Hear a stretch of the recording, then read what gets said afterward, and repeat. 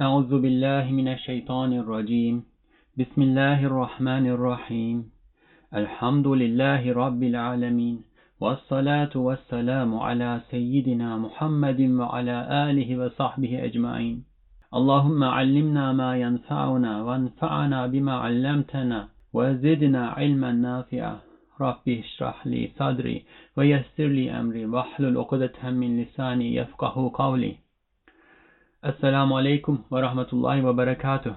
Welcome to the Reflections on the Risale-i Nur by Bediüzzaman Said Nursi podcast series.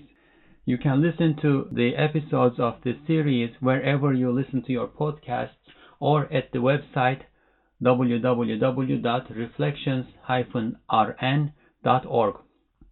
In this episode, inshallah, we will continue reading the 20th flash. This treatise is about ikhlas, which we can translate as sincerity in purpose, the purity of intention. It's a very special word. It's a very special word that is at the core of what we acquire from what we do, what we acquire from our deeds. We may do something that is so beneficial, that's so useful, that's so praised by God and His Prophet Muhammad sallallahu alaihi wasallam.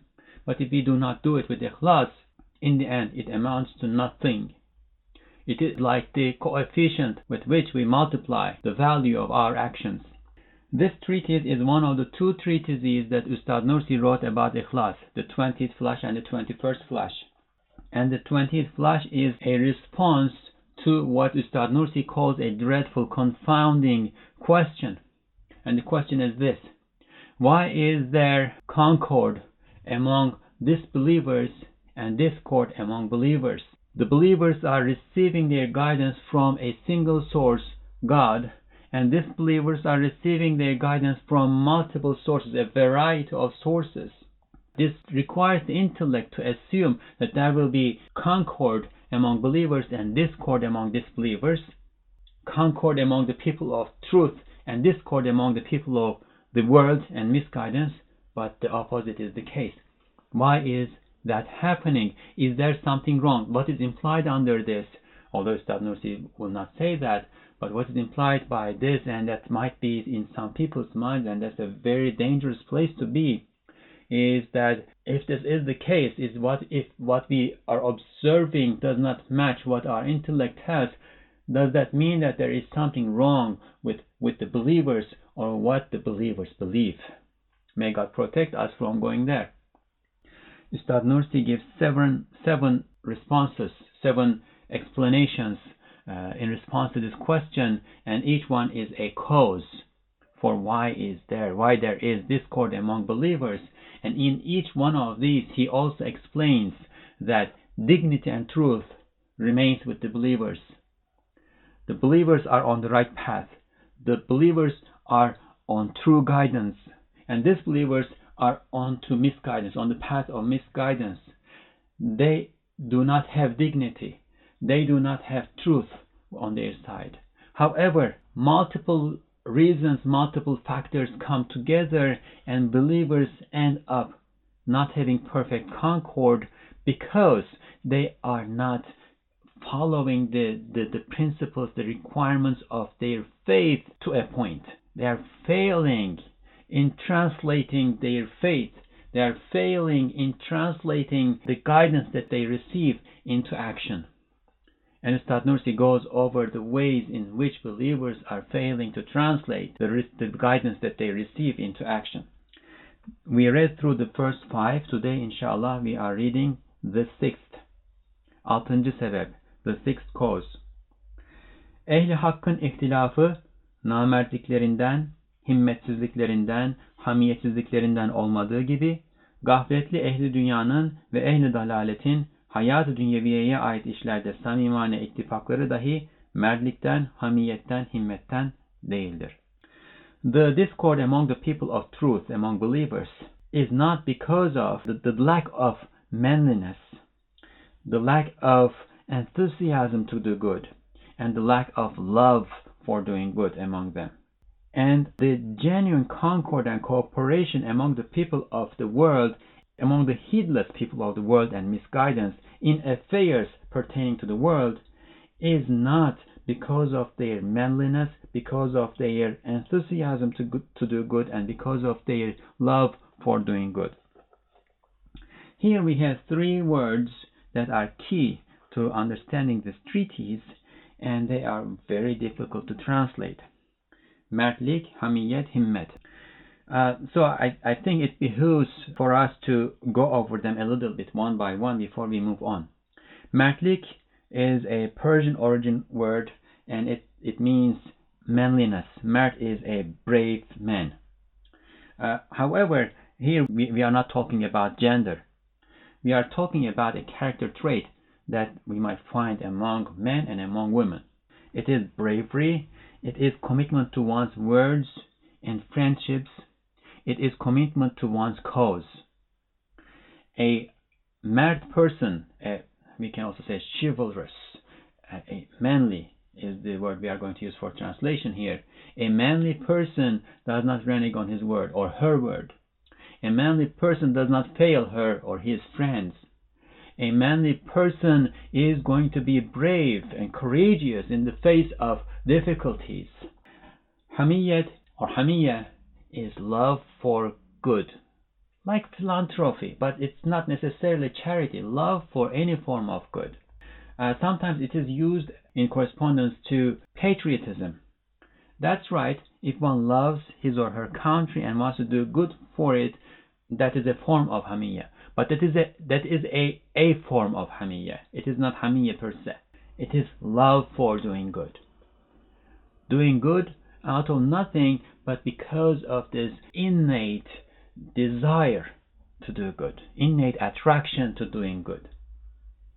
And himma is similar, but it is the enthusiasm and energy and effort that one has for doing good, that one can summon in his existence for doing good. One may be tired, one may have put lots of effort into something without outcome and therefore maybe jaded a little bit, burnt out a little bit, but if this person has himma, a high himma, this person will keep going. He is going to find some energy somewhere, somehow, and will keep going. So manliness, love for doing good, and energy, enthusiasm for doing good. Let's try to repeat.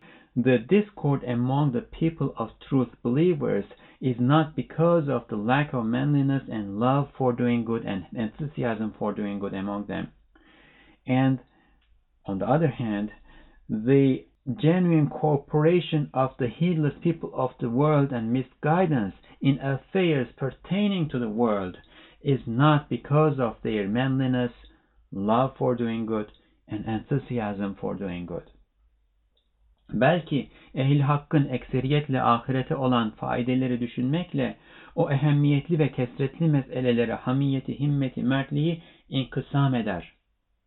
To the contrary, what happens is that the people of truth usually think about, have in their minds the benefits pertaining to the hereafter.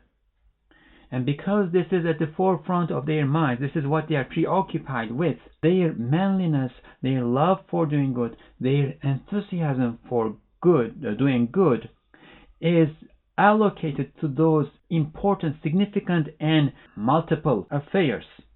It is divided among them. So how can we make this more concrete? I have pride in my heart, and that is going to be my foremost preoccupation. I'm going to try to purify my lower soul. I'm going to overcome the compulsion of my compulsive soul. I have anger in my heart. I cannot hold myself in states that drive me into anger. I need to work on that. I want to earn paradise. I'm going to withdraw to a corner and I'm going to do dhikr, remembrance of God. I'm going to do my litany, daily litany. I'm going to invoke God. I'm going to hide myself from people and keep saying astaghfirullah. Oh God, forgive me. And these are all very important, very significant things, very essential things that we all have to do. Because ultimately, what we are trying to achieve is felicity, success in the hereafter. There is this saying which is likely to be a hadith, prophetic tradition, but sometimes it is also attributed to Ali radiallahu anh and other people too. Work for the world as if you will live there forever, and work for the hereafter as if you are going to die today or tomorrow. So this sometimes is understood as do both. Work for the world as if you are going to stay here forever, therefore invest for eternity in this world, and work for the hereafter as if you are going to die tomorrow, therefore invest for the hereafter as if you are dying tomorrow and eternity is over there. That is a misunderstanding of this saying. What it means is work for the world, this world, as if you are going to live forever, which means that you have time. If there is a matter that pertains to this world, it is not that urgent. You have time, you will come to it, you will work on it. You can take steps. You can prioritize other things before it. In the list of priorities, it comes after. What after the hereafter? Because you may die today, you may die tomorrow. And therefore it is urgent. Matters of the hereafter are urgent. They have urgency. Now, the question is, how do we find out what is a matter of the hereafter and what is a matter of this world? And how do we prioritize among the affairs of the hereafter? There might be a trick. So the people of guidance, people of truth, do have manliness, do have enthusiasm to do good, and do have love for doing good. They have commitment. If we bring all of these three words together, the gist that we are going to get from them is commitment. Commitment to one's words, commitment to good, commitment to one's cause. If one has this commitment, one will be brave, manly in standing for his cause or her cause. One will have commitment to his or her cause and to doing good. Now, of course, doing good here is doing good in affairs that will please God. Again, we need to be careful about what pleases God more, what has priority in the particular context that we are in. Hakiki sermaye olan vaktini bir meseleye sarf etmediği için meslektaşlarıyla ittifakı muhkemleşmiyor. Now we are talking about the people of truth. And we said that because they are thinking about all these very important affairs, matters that pertain to the hereafter, their manliness, commitment, love for doing good, enthusiasm for doing good, their commitment is divided among those affairs. So it is a divided commitment. Hakiki sermaye olan vaktini bir meseleye sarf etmediği için, because he or she does not spend his true capital, which is his or her time. Time is our true capital. Money, yeah, but the real thing is time, because we cannot not spend it. And the moment that passed, we cannot not spend it. And whatever we do, we are going to do while here in this life, through our life, within the time span between our birth and our death. And that is the real thing that we have. We are going to be accounted for how we spend that, and therefore it is our real, true capital. So this person, believer, does not spend his true capital, which is his time, on only one thing, but on multiple things. And therefore, his cooperation with the people who go on the same path with him, with whom he shares the path, does not consolidate. So he spares some time for that path, and then he moves on and does this and that and that and that. Lots of things. And therefore, because his time is divided among these multiple purposes, his cooperation with his co-travelers cannot become consolidated. Çünkü meseleler çok, daire dahi geniştir. Because the matters to be attended to, the affairs to be attended to, are many. and the circle is very wide. So it's not only many things, but it is in a wide spectrum of things. Many things in many different subsections of the duties that one has. One has to do his prayers, one has to do the fasting, one has to do his zikr, one has to attend to his family, one has to do so on and so forth. Gafletli ehli dünya ise yalnız hayatı dünyeviyeyi düşündüklerinden bütün hissiyatıyla ve ruhu kalbiyle şiddetli bir surette hayat-ı dünyeviyeye ait meselelere sarılır. The heedless people of the world, on the other hand, because they think of the worldly life alone, they embrace the worldly life with all their emotions, senses, feelings, and their spirit and heart with vigor, with all their existence. So there is this focus of attention, all the energy, all the effort, whatever is there, and there isn't much of it, but whatever is there is going to be focused on one thing, and that is the life in this world. The life in this world is short compared to the width and depth of the matters, affairs concerning the hereafter. The life in this world is short and small and easier to focus on. Ve o meselede ona yardım edene kuvvetli yapışır. And because this person embraces worldly life, the life of this world, with all his senses, emotions, feelings, heart, and spirit, he cooperates with people, sticks with people who help him or her in this matter with force. He stays with them, he sticks to them with force. Ve hakikat noktayı nazarında 5 paraya değmeyen ve ehli hak ona 10 para kıymet vermeyen meselelere divane olmuş elmasçı bir Yahudinin 5 paralık cam parçasına 5 lira fiyat verdiği gibi 500 lira kıymetindeki vaktini o meseleye hasreder. We are continuing to talk about the disbeliever people of the world, heedless people of the world. Why heedless? Ustad Nursi repeated this word twice to this point because they are people of the world. They are heedless to the enormous, tremendous reality of the hereafter. They are not recognizing, they are not seeing the reality as reality is. We are continuing to talk about the people of the world who are heedless to that utmost, larger, bigger picture, the bigger reality. So, from the point of view of reality, there are matters that are not worth 5 cents. Here, Ustad Nursi is using Ottoman and Turkish currencies, but I'm going to use dollar and cent because it makes sense to many more people. Now, from the point of view of reality, there are matters that are not worth 5 cents, and the people of truth would not give them even 10 cents. They wouldn't give them much value. However, the people of misguidance, people of the world, will give them $500 worth of their time.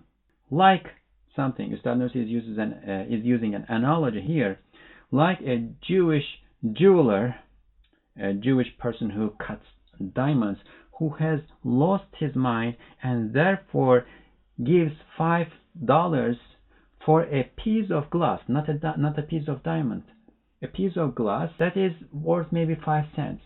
He gives $5 to it, although it is worth 5 cents. Why? Because he has lost his mind. Now, Ustad Nursi is using an analogy that made much sense to the people around him at the time, because in the late Ottoman Empire, today too, Jews were usually jewelers, especially in Istanbul and other major cities of the country. And perhaps there was a story about a Jewish jeweler who had lost his mind and therefore paying these exorbitant amounts of money for jewels that were not real jewels, for imitations. So the important thing here is that the world is like an imitation. It is not the real thing. It is not a diamond. It is a piece of glass. But one who has lost his mind and therefore is heedless to reality as reality is, one who cannot evaluate the real value of things, may look at that piece of glass, think that it is diamond, and give it a lot of money. So that is the likeness of a person of the world, a heedless person of the world, who spends $500 worth of his time for a piece of glass, for a matter that is not worth even 5 cents from the point of view of the people of reality, from the point of view of the people who see reality as reality is. Elbette bu kadar fiyat verip ve şiddetli hissiyat ile sarılmak, batıl yolunda dahi olsa samimi bir ihlas olduğundan o meselede muvaffak olur ve ehl-i hakka galebe eder.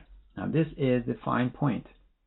Of course, because this person of the world, this heedless person, gives so much price to this affair and embraces it with such vigor, with such forceful emotions, even though this person is on the path of falsehood, he achieves a genuine sincerity in what he is doing. And because of this genuine sincerity that he achieves in doing what he is doing, in that matter, he achieves success and overcomes the people of truth. Now, again, the emphasis here is on worldly affairs, not in everything, only with regard to affairs of this world. The person of this world, because he is paying so much attention, so much effort, so much commitment to this affair, he is going to achieve a level of sincerity in purpose. And the laws of creation that God has decreed in his creation entails that whoever commits to something to this extent is going to achieve a level of success in it. And in these affairs, this person is going to overcome the believers. Now, this is not an absolute judgment. This does not mean that the people of the world will always overcome the people of truth, people of reality, the believers in world affairs, and the hereafter will remain for the believers. No, that's not the case. When the believers follow the guidance of the Quran, the prophetic guidance, what they believe in, completely to the point, in the right way, they will be successful in this world and in the hereafter, because this world is a part of reality and they see reality as reality is. And therefore what they do corresponds to those laws that God has decreed in the creation even better than the disbelievers. However, they fail. Again, they fail in translating what they believe into action. Bu galebe neticesinde ehli hak zillete ve mahkumiyete ve tasannuğa ve riyaya düşüp ihlası kaybeder. As a result of this overcoming the disbelievers, overcoming the believers, because of the ikhlas, because of the genuine sincerity that they achieve in the worldly affairs that they pursue, because of this overcoming, the people of truth fall into abjectness, subordination, and start to imitate the disbelievers and fall into ostentation, start to behave in ways that they are not. There is this saying that's attributed to Rumi, either appear as you are, or be as you look. And this is manliness, this is mertlik, right? But the believer, because he is overcome, now he is in this state of abjectness. Remember, this was written in 1934, shortly after World War I. The entire Muslim world is colonized by mostly the Christian world, or in the case of the Soviet Union, by outright disbelievers. Muslims are being subordinated, defeated, insulted everywhere in the world. 1934, and the situation has not changed tremendously since then. We have lots of independent Muslim countries, but the state in which the people of these countries are living, believers all around the world living from a worldly point of view, is an abject state. If we were given the choice whether we wanted to be among the believers or non-believers, only from a worldly point of view, from the point of view of wealth and welfare and health conditions and mental health and material benefits and so on and so forth, only from a worldly point of view, if we were given the choice between living in a non-Muslim, predominantly non-Muslim country and a predominantly Muslim country around the world, and if we were to assess each and every Muslim and non-Muslim country, one by one, most of us would choose to live in some of the, not all of the, but some of the predominantly non-Muslim countries. And the immigration trends all around the world is evidence for that. Why? Because believers, as a result of this overcoming, fell into an abject state. They are subordinated, and therefore they are inclined to imitation and ostentation, and therefore they lose ikhlas, sincerity in purpose. Because if there is imitation and ostentation, sincerity cannot be there. O namerd, himmetsiz, hamiyetsiz bir kısım ehli dünyaya dal kavukluk etmeye mecbur olur. He becomes obliged to act as a flatterer before some of the people of the world who are not manly, who do not have enthusiasm to do good, who do not have love for doing good. He feels obliged to flatter them. He feels obliged to curry favor with them. Although they are disbelievers, they are lacking all these good qualities. They are lacking commitment to good. The believer who is subordinated feels obliged to curry favor with them. And again, imagine this in 1934, shortly after World War I.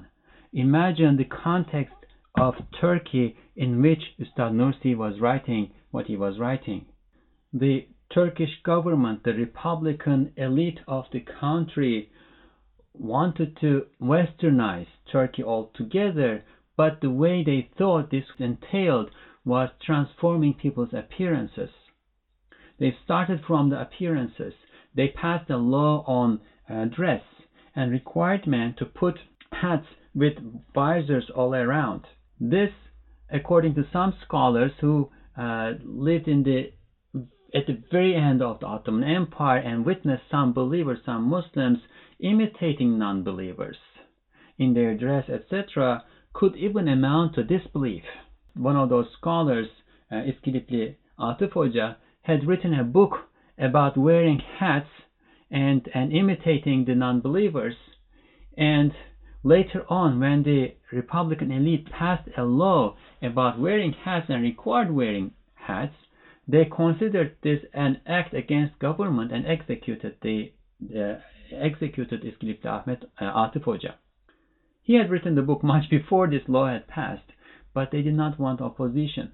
So this is a context in which the Republican elite is trying to push believers to behave like non-believers, to behave like the Westerners, Europeans who represented disbelievers, non-believers in Turkey or before the eyes of the Turkish people, and who had subordinated Muslims all around the world. And what might also be relevant here is the very particular context in which Ustad Nursi was writing what he was writing. 1934 is a year in which he and the people who had gathered around him in order to read the treatises that he was writing and spread them around Turkey were arrested, taken from Barla to Sparta. Now, for those who do not know much of this history, Ustad Nursi in the early 1920s had seen what the Turkish elite, the Republican elite, was about to do in the country.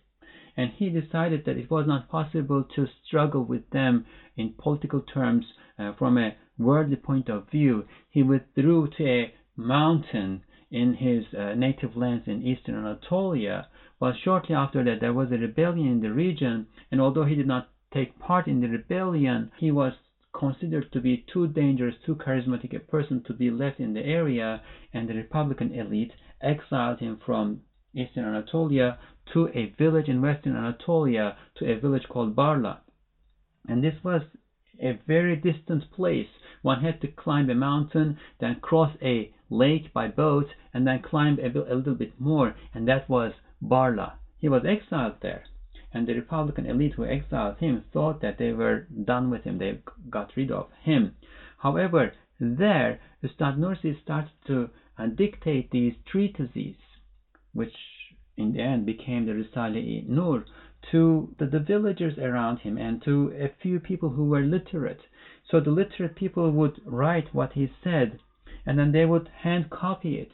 and then pass it on to others, and they would read it and hand copy it and pass it on to others. And all of this was happening under the ground secretly because he was in exile, and it was forbidden, first of all, to use the Ottoman script. The script in which the Turkish language was written was changed from the Arabic-based Ottoman alphabet into the Latin-based Republican Turkish alphabet. It was forbidden to use the Arabic script, let alone spread religious knowledge at this time. Many scholars were either exiled or executed and forced into inactivity.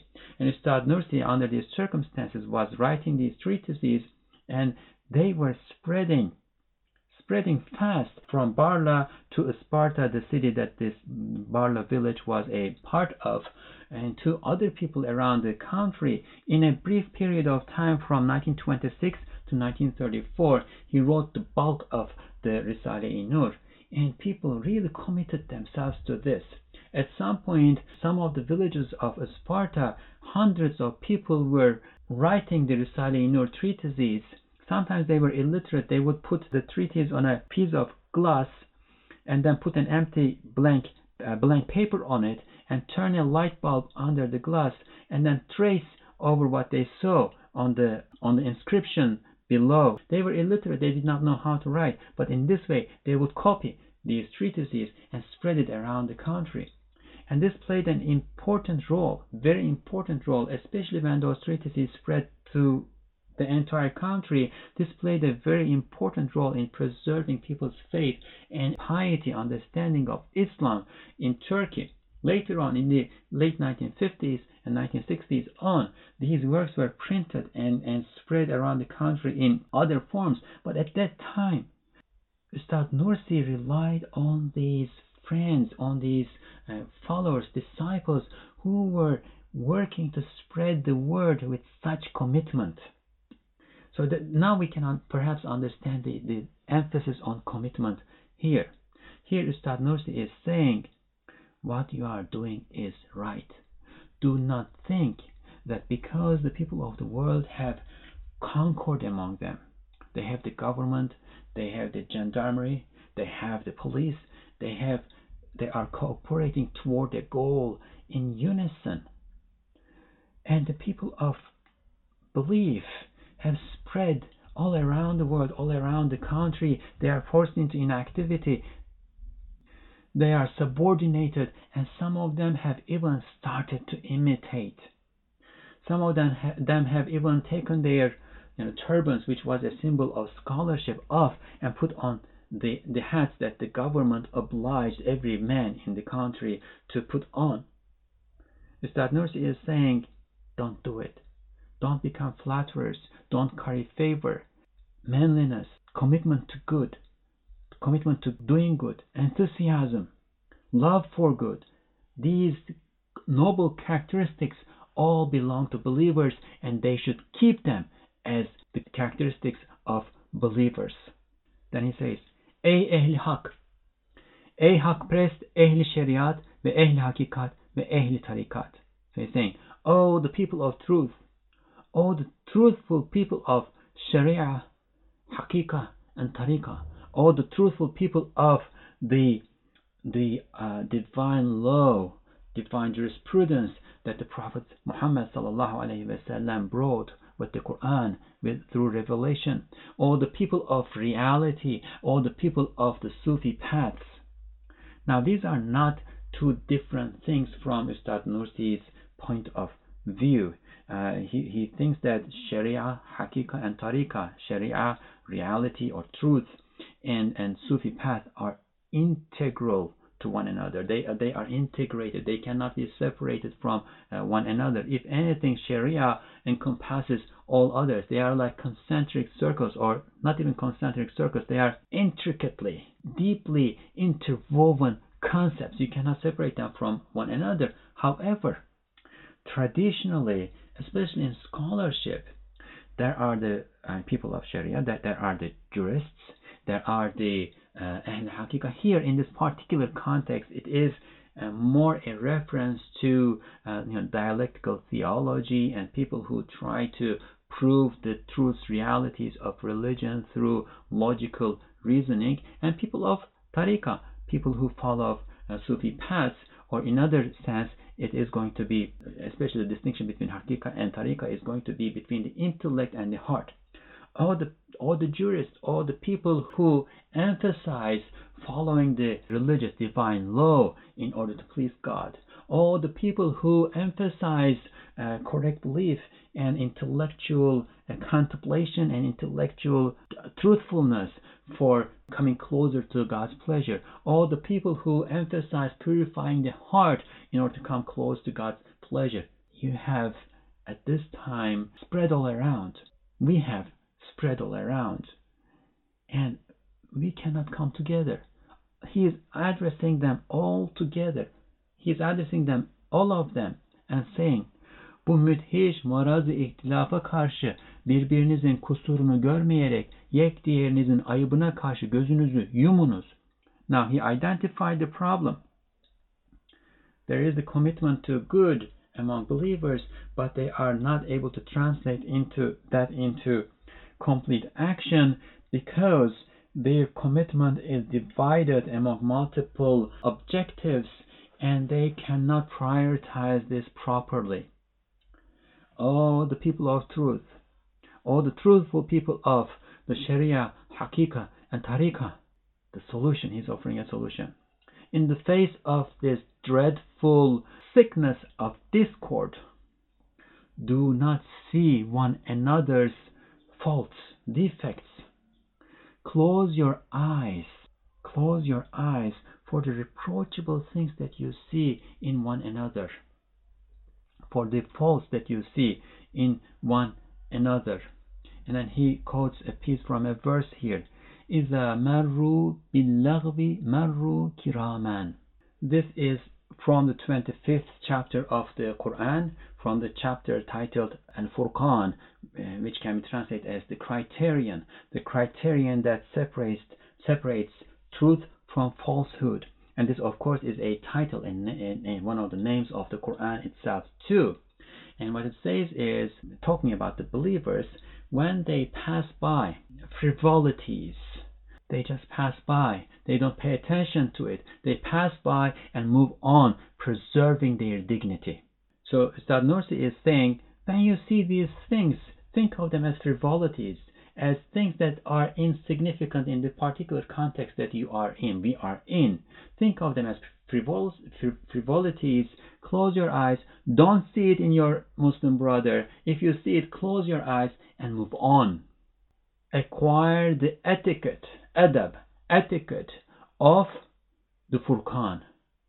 So it is both the Quran and the name of the chapter. He's saying, Edeb-i Furqani ile edepleniniz. وَإِذَا مَرُّوا بِاللَّغْوِ مَرُّوا كِرَامًا. Edeb-i Furqani ile edepleniniz. Acquire the etiquette of this verse. In what? In witnessing faults, defects, reproachable things among your Muslim brothers and sisters, among the people of truth. Why? Because you are sick with a dreadful sickness which is leading to discord among yourselves and breaking your commitment to your cause. You need to stay steadfast on your cause, and this requires, your cause requires cooperation among yourselves. And when you see these problems in one another and lose your commitment as a result, what is losing in the end is your cause. Ve harici düşmanın hücumunda dahili münakaşatı terk etmek ve ehli hakkı sukuttan ve zilletten kurtarmayı en birinci ve en mühim bir vazife-i uhreviye telakki edip, yüzer ayat ve hadis-i nebeviyenin şiddetle emrettikleri uhuvvet, muhabbet ve teavünü yapıp, bütün hissiyatınızla ehli dünyadan daha şiddetli bir surette meslektaşlarınızla ve dindaşlarınızla ittifak ediniz. Of course, a long sentence. We are going to try to parse through it. So, at the time of the attack of external enemies, it is a principle that we stop internal disputation and we consider saving the people of truth from dissent and abjection the first and most important, most prioritized affair pertaining to the hereafter. So remember, we talked about prioritization at the beginning. At the time of attack from outside, disbelievers or the world in a metaphorical sense and in a literal sense is attacking the believers and trying to destroy them. At this time, in circumstances like this, what you need to do is stop all internal disputation and do what? Consider saving your co-religionists, co-believers, the people of truth, from dissent and abjection, the first and most important affair of the hereafter. The disbelievers cooperated in worldly affairs. The believers are dividing their commitment between many affairs pertaining to the hereafter, and that is important, that is necessary, that is something that they need to do, they should do. However, what is the most important affair pertaining to the hereafter under these circumstances? It is to protect the believers, the community of believers, against the attacks of external enemies. Yüzer ayat ve hadis-i nebeviyenin şiddetle emrettikleri uhuvvet, muhabbet ve taavünü yapıp, so under these circumstances, you should work on what? Brotherhood, love among believers, and mutual assistance among believers, which is forcefully commanded by hundreds of verses and traditions of the Prophet sallallahu alaihi wasallam. This is what the verses and the hadith, the prophetic traditions, are commanding. Do focus on under these circumstances, achieving brotherhood, love, and mutual assistance among believers. Bütün hissiyatınızla ehli dünyadan daha şiddetli bir surette meslektaşlarınızla ve dindaşlarınızla ittifak ediniz. Cooperate with their co-travelers and co-religionists with all your emotions, all your senses, with your entire existence, in a way that is even more vigorous, more powerful than the way that the people of the world are cooperating with one another. Yani ihtilafa düşmeyiniz. In other words, do not fall into discord. Böyle küçük meseleler için kıymetdar vaktimi sarf etmekten ise o çok kıymetli vaktimi zikir ve fikir gibi kıymetdar şeylere sarf edeceğim deyip çekilerek ittifakı zayıfleştirmeyiniz. Do not say that instead of spending my precious time over small affairs like this, I am going to spend it over zikr, remembrance of God, and fikr, contemplation, which are precious, valuable. Do not say this and withdraw yourself from the community, and therefore, as a result of that, weaken cooperation. Now again, this is a matter of priority, and we need to understand this correctly. Ustad Nursi is not saying that zikr and fikr, remembrance of God and contemplation, are not precious. No, that's his entire work, the Risale-i Nur, especially the words in the Risale-i Nur, is a testimony to the significance and importance that he gives to zikr and fikr, to remembrance of God, invocation of God, and contemplation. However, what he is saying is, do not withdraw from the community for individual, personal zikr and fikr, thinking that what the community is doing, what the congregation community is doing together is insignificant compared to that. Because that is a misunderstanding, what the community is doing. And especially, again, remember the context in which he is writing this. 1934, that group of people, that group of disciples have gathered around him. They are writing the Risale-i Nur treatises and spreading them to the entire country. And in 1934, the government clamps down on this network. They exile many of them. They exile Nursi from Barla to Sparta and to the center of the city. And from there, they take the most prominent people of this network to Eskişehir, where they imprisoned them and they tried them in a lengthy trial. So this is the context, and Ustad Nursi is saying, don't withdraw from the service that you are rendering to the cause, to the cause of preserving faith, preserving the Sharia, preserving religion in this country where the people of the world are attacking to destroy it. And do not think that the context today is completely different from that context, because if governments are not attacking to destroy religion in the world today, and which is not completely true, because there are countries where the governments are attacking to destroy religion, Islam, in the world, such as in Eastern Turkestan, in China. But overall, if the governments are not explicitly attacking to destroy religion, there are other things that are attacking to destroy religion.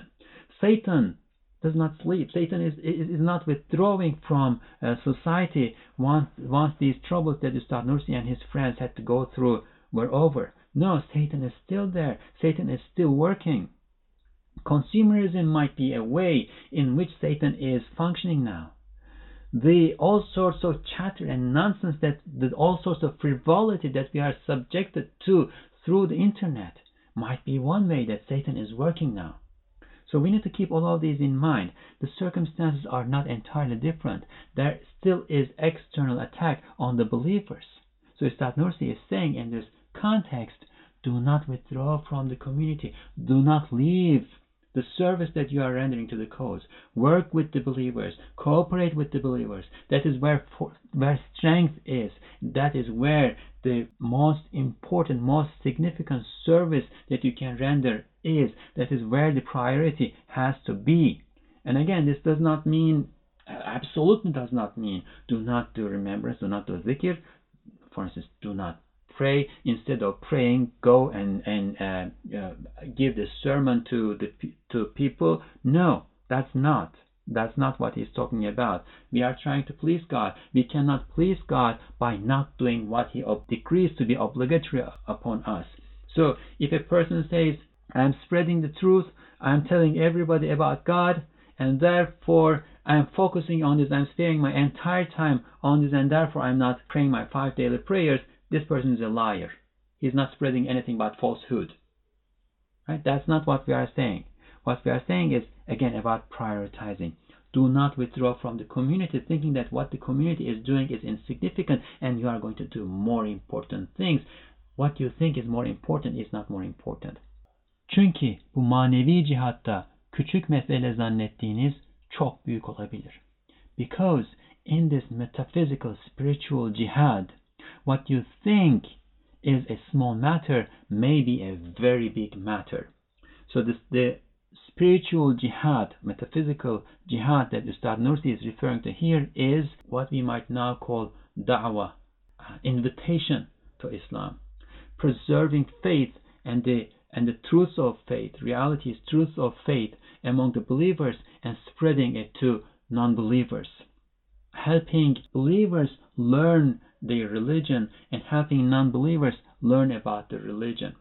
That's what they were doing. They were spreading this knowledge through the treatises that they were copying from Ustad Nursi's works. So in that particular context, this was the case, and in the context that we are living too, we need to help each other. The believers need to help each other, give each other good advice, need to help each other preserve knowledge and increase in knowledge, because knowledge is the basis of actions. There is no action without knowledge, because if we don't know what we need to do, how are we going to do it? Bir neferin bir saatte mühim ve hususi şerait dahilindeki nöbeti bir sene ibadet hükmüne bazen geçmesi gibi, bu ehli hakkın mağlubiyeti zamanında manevi mücahede mesailinde küçük bir meseleye sarf olunan senin kıymetdar bir günün o neferin o saati gibi 1000 derece kıymet alabilir, bir günün 1000 gün olabilir. So Ustad Nursi is giving us another analogy here. Think of a private soldier who stands guard under some special circumstances at an important time. He stands guard for 1 hour. But because of the difficulty and direness, the significance of the conditions, circumstances in which he stands guard for 1 hour, the reward he gets from that 1 hour of standing guard may be the worth equivalent of a year of worship. And this is a basic fact that we know about what we acquire from our actions. On Laylatul Qadr, for instance, may we have all found it in the last days of Ramadan, which we finished. You worship one night, but it counts as if you worshipped 1,000 months. So there are circumstances where the situation is so dire and the service is so important that this soldier, this private soldier who stood guard for 1 hour may have acquired a year's worth of worship. He did not do something significant on the face of it. He just stood there and looked. But that was a very significant task for that particular circumstance. Likewise, Ustad Nursi is saying, at this time at which the people of the truth are defeated, a small matter from among the matters of spiritual struggling, spiritual jihad, a day's worth of effort put in the struggle, in the way that private soldiers 1 hour became 1,000-fold valuable, that 1 day of yours that you spend in the way of the spiritual jihad may become 1,000 days. You may acquire the reward of 1,000 days by spending 1 day in the way of this spiritual struggle, the spiritual struggle of spreading knowledge, spreading the principles, truths of faith to believers and non-believers. Madem li vecillahtır, o işin küçüğüne büyüğüne, kıymetli ve kıymetsizliğine bakılmaz. If we know that it is for God alone, it is done with this yearning to see God's countenance in the paradise, and therefore it is done for God alone and nothing else, i.e. it is done with ikhlas, we do not consider, we do not think about whether it is small or big, precious or not precious, valuable or not valuable. İhlas ve rızayı ilahi yolunda zerre yıldız gibi olur. If done with ikhlas, in the way of earning God's pleasure, a speck becomes like a star, a particle, a very tiny thing becomes like a massive star. Again, think of the coefficient, because the coefficient is so big. Vesilenin mahiyetine bakılmaz, neticesine bakılır. We do not look at the quiddity of the means, but we look at its outcome, consequence. Madem neticesi rızayı ilahidir ve mahiyeti ihlastır, o küçük değildir, büyüktür. If its outcome is God's pleasure and its leavening is ikhlas, it is not small, it is big. And of course, here we need to enter a caveat. Ustad Nursi here says, we do not look at the quiddity of the means, but we look at its outcome. This does not mean ends justify the means. Ustad Nursi is very clear about this.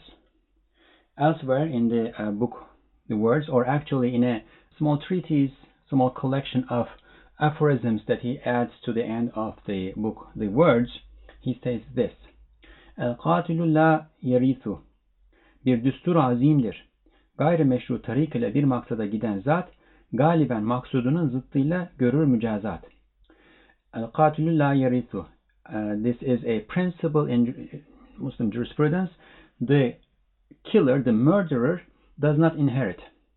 If a person, for instance, killed his father, he is not going to inherit the inheritance, whatever is left from his father. This is a tremendous principle, he says, and then the tremendousness of the principle does not only come from this particular situation of a murderer and a father, but the general principle on which this ruling is based. Gayrimeşru tarik ile bir maksada giden zat, a person who proceeds toward a purpose, an objective, through an illegitimate path, galiben, overwhelmingly maksudunun zıttıyla görür mücazat, is punished with the opposite of his objective.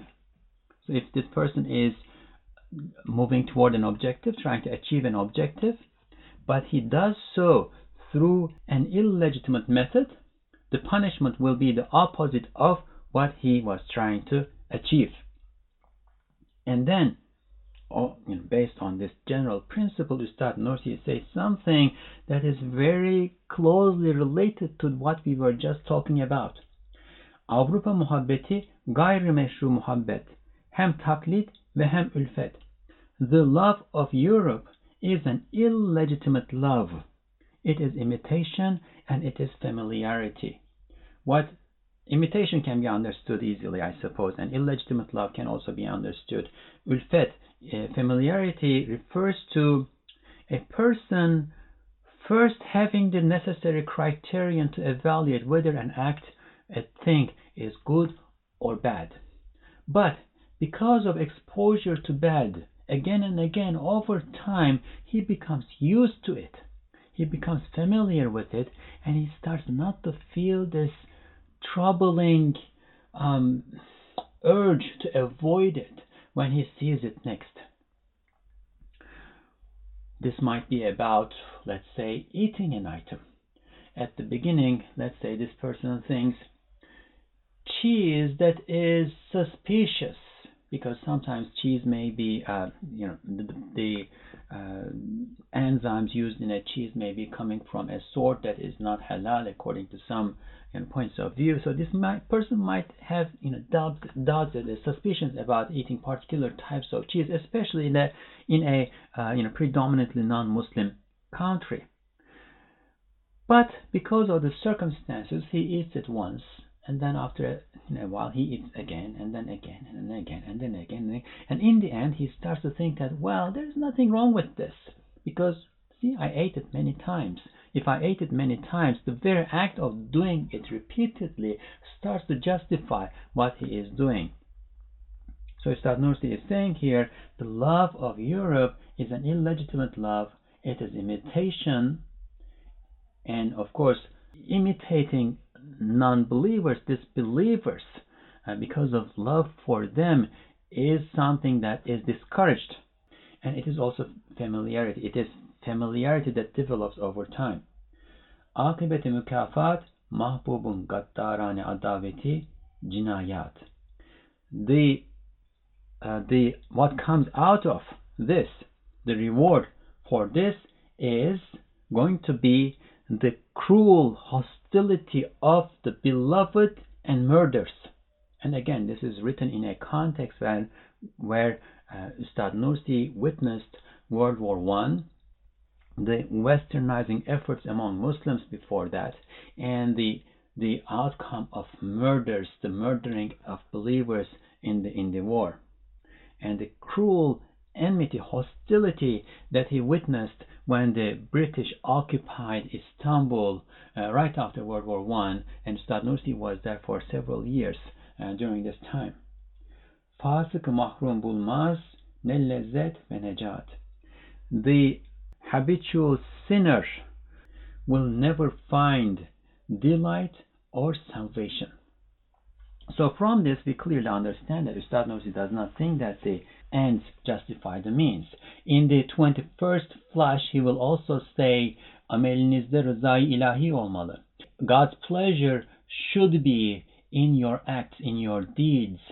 So it's not in the objectives that you pursue with your deeds, but the deeds themselves, which means that the methods, the paths that you follow in order to achieve an objective have to be legitimate, have to be close to earning God's pleasure. So when he says the means may be small, but if the outcome is God's pleasure, it's okay. We do not consider whether it is small or big. We do not look at the means. We look at earning God's pleasure. What he's referring to here is the perceived smallness or bigness, perceived significance of the means, not the legitimacy or illegitimacy of the means.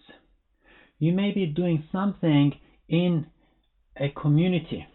You may be taking part in the service rendered by a community. You may be taking part in a work that requires the cooperation of multiple people, and on the face of it, the work that some of these people are rendering may be more visible, and some of them render may be less visible. Do not think that the visibility is an indication of the reward that's acquired from those activities. No, the activity is done together, therefore the outcome is achieved by the community, the congregation all together, and everybody takes part in it and acquires their rewards in accordance with the ikhlas, with the sincerity in their hearts, not in accordance with the visibility of what they do. A car needs all the parts that are put into it, brought together in it, in order to function and travel. The wheels are more visible. The steering wheel is more visible. But if a screw is missing in the engine, the car will stop. You may be the screw in the engine, but the entire thing continues to function because you are there as a small invisible screw. Moving from the analogy to what Ustad Nursi was telling us, if you think that what I am doing here is really insignificant, I'm just a screw, I'm just going to withdraw, I have more important things to do, I'm going to withdraw from society, and I'm going to give myself to contemplation and remembrance, dhikr, and so on and so forth, you are destroying the entire car. You are destroying the service that the entire car is rendering. You are stopping the travel. So don't do it. This is witness knowledge from Ustad Nursi's point of view, because when he was asked about him being exiled to Barla in the 1925-1926 and thereafter, he says that I witnessed these things in Ankara among the Republican elite, the elite who founded the Republic, and I decided that one could not struggle with the religiosity that they were pushing through politics by force, and I decided to withdraw to a cave in my native lands, and he did that. He withdrew to a cave and gave himself to this ascetic life of contemplation and zikr and so on and so forth. But he says, fate did not give javas. Fate did not permit that, because I was thinking of myself only at that time, while the entire community was suffering. So fate did not give javas permission to this, and I was exiled from, on the face of it, I was exiled by the Republican elite, by the forces to be, but in reality I was exiled by fate, because I had a service that I had to render. I was sent to my position where I was going to render that service. And one last caveat in relation to what we are reading here, when Ustad Nursi talks about Europe and says love of Europe is an illegitimate love and so on and so forth, this is not a general attitude, general judgment about Europe. So we should not misunderstand this. There are people who live in Europe or in America, because in the previous episodes we saw that when he says Europe, he might include America at the time that he lives in the 1920s, 1930s in it. Therefore, he may be talking about what we refer to as the West with a capital W. So there are people who are living in the West. What we are saying here does not mean that one should avoid the West. One should avoid everything that is Western. One should just pack and go. No, that's not the case. He says elsewhere, don't misunderstand. Yanlış anlaşılmasın. Avrupa ikidir. Don't misunderstand. There are two Europes. Birisi İsevilik dini hakikisinden aldığı feyz ile hayat-ı içtimaiye-i beşeriyeye nafi sanatları ve adalet ve hakkaniyete hizmet eden fünunları takip eden bu birinci Avrupa'ya hitap etmiyorum. So in this treatise he addresses Europe, and then he says, don't misunderstand, there are two Europes. What I am addressing is not the Europe that with the faith, with the benefit and increase and blessing that it receives from the religion that was brought to them by Jesus, alayhi salam, that develops these benefits that are good for humanity, human social life, and that serve in the way of justice and truthfulness and so on and so forth, such as constitutionalism, such as democracy, such as Republican government. All of these things were principles that Ustad Nursi heartfully agreed with, and that might be a discussion for another time. He says that I am not advertising the Europe that brought to humanity these good things. No. Belki felsefe-i tabiiyenin zulmetiyle medeniyetin seyyiatını mehasin zannederek beşeri sefahete ve dalalete sevk eden bozulmuş ikinci Avrupa'ya hitap ediyorum. To the contrary, I am addressing the spoiled second Europe, which leads people into dissoluteness and misguidance as a result of the darkness that comes from the naturalist philosophy, and shows the sins, the evils of this so-called civilization as beautiful to people. So there is a distinction that he is making here, and he's a very precise person. That one has to, whenever one reads something like this, the love of Europe is an illegitimate love. Whenever one reads something like this, one should try to go through the entire collection of the Risale-i Nur, his entire work, and try to understand Ustad Nursi in his entirety. He is not talking about a general hostility or a general rejection of Europe. No, he is talking about the rejection of the evils that spread to the world from Europe at the time that he lived, and continues to spread both from Europe and elsewhere now. So he is talking about rejecting evil, not imitating evil. To go back to our actual discussion, what we went over today is that commitment to truth, commitment to reality, commitment to doing good, manliness, love of good, enthusiasm for doing good. These are all characteristics that are essentially belong to believers, people of truth. However, because they cannot prioritize between among the affairs that they have to attend to, and this includes the affairs of the hereafter, and that's a really broad circle, really broad spectrum of things to attend to, because they cannot prioritize properly and put them together properly. They divide their effort, they divide their commitment among many purposes, and they cannot bring those purposes together in unison, and therefore they lose the actual power that are theirs because of their commitment. Whereas the disbelievers, non-believers, because they focus on one thing, on the world, and that is a small thing, with all their senses, with their entirety, they give themselves to it and commit to it with vigor. And as a result of that, they achieve some kind of ikhlas, some kind of sincerity in purpose, and as a result of that, they are able to cooperate and overcome believers. Believers, when they are overcome, fall into this very mistaken, very dangerous position of thinking that perhaps the non-Muslims, the disbelievers, have something right. The people of the world have something right, and they attempt to imitate them. They attempt to flatter them. They decrease themselves to the point of currying favor with the disbelievers, and also lose their dignity as a result of that. However, this is where ends do not justify the means comes.